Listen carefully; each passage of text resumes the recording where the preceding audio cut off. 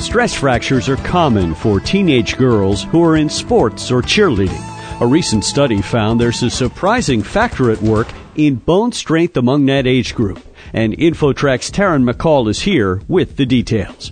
Taryn? Thanks, Chris. Our guest is Dr. Kendran Sonneville, a research scientist from Children's Hospital Boston and the lead author of the study.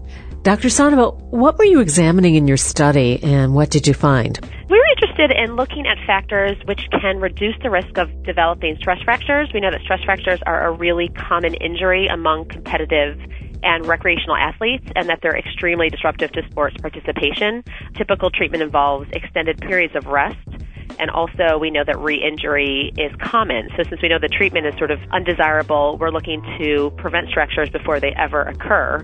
And specifically for this study, we were looking at dietary factors, if there's anything in an individual's diet that may reduce their risk of developing a stress fracture. We look specifically at vitamin D and calcium and dairy product consumption because of the known association between vitamin D and calcium and bone health and bone development. And you found that vitamin D did indeed make a difference. Yeah, our findings suggest that adequate vitamin D may in fact play a protective role in the prevention of stress fractures. In fact, the girls in our study who had the highest intake of vitamin D had about half the risk of developing a stress fracture compared to the girls with the lowest intake. Traditionally, calcium has been thought to help with bone strength. Does this study seem to show a less important role for calcium? Because vitamin D and calcium are thought to work in tandem, right? Yeah, exactly. And we were surprised that we didn't see an association with calcium. We do know from a lot of previous literature that calcium is important for bone development, and stress fracture is not the only bone outcome we ever worry about. Obviously, we're worried about long-term markers of bone health and reducing things like osteoporosis later in life. There's a lot of studies prior to this study that we did that tell us that low calcium intake is harmful to bone development, so our findings in no way suggest that calcium is not important. But specifically to the finding or the outcome of stress fracture, it seems that vitamin D may play an even more important role. What's also important to note that in order for your body to absorb the calcium that you take in, you need vitamin D. Our significant findings related to vitamin D may speak to vitamin D's role in allowing you to absorb the calcium that you're already consuming. Are adolescent girls typically deficient in vitamin D? You know, it is actually relatively common, and I think that's probably the takeaway message that I like to promote from this study is that although our findings are not conclusive, there certainly needs to be more studies. If anything, it tells us we should be encouraging girls even more than we already are to be at least meeting their needs for vitamin D, which often they are not doing. The dietary recommendation for vitamin D is 600 international units. That was recently increased from 400 international units. And many girls simply are not getting enough vitamin D, probably because there are few dietary sources.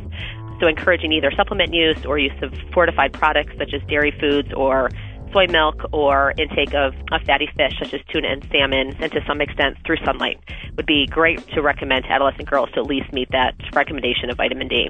In what sports do you most commonly see stress fractures? Stress fractures are most common in high-impact sports like cheerleading, running, gymnastics, soccer, any sport where an athlete is essentially pounding on that bone.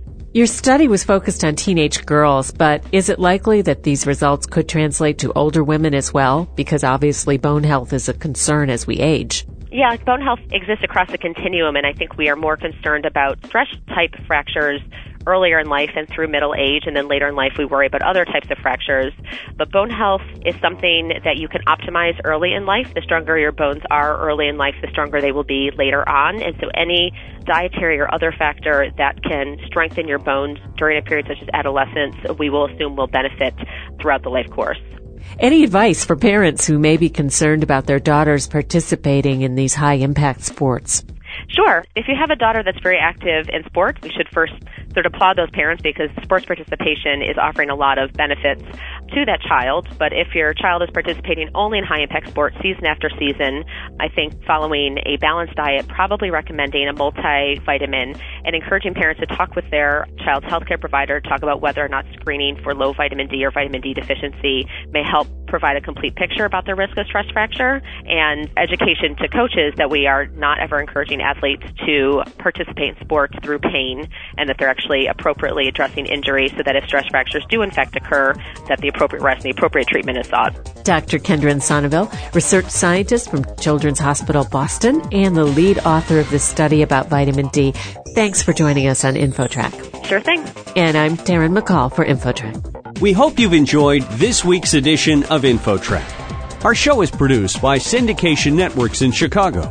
Internet services courtesy of Pair.com. InfoTrack's executive producer is Randy Meyer, and I'm Chris Whitting. Till next week, thanks from all of us for tuning in to InfoTrack.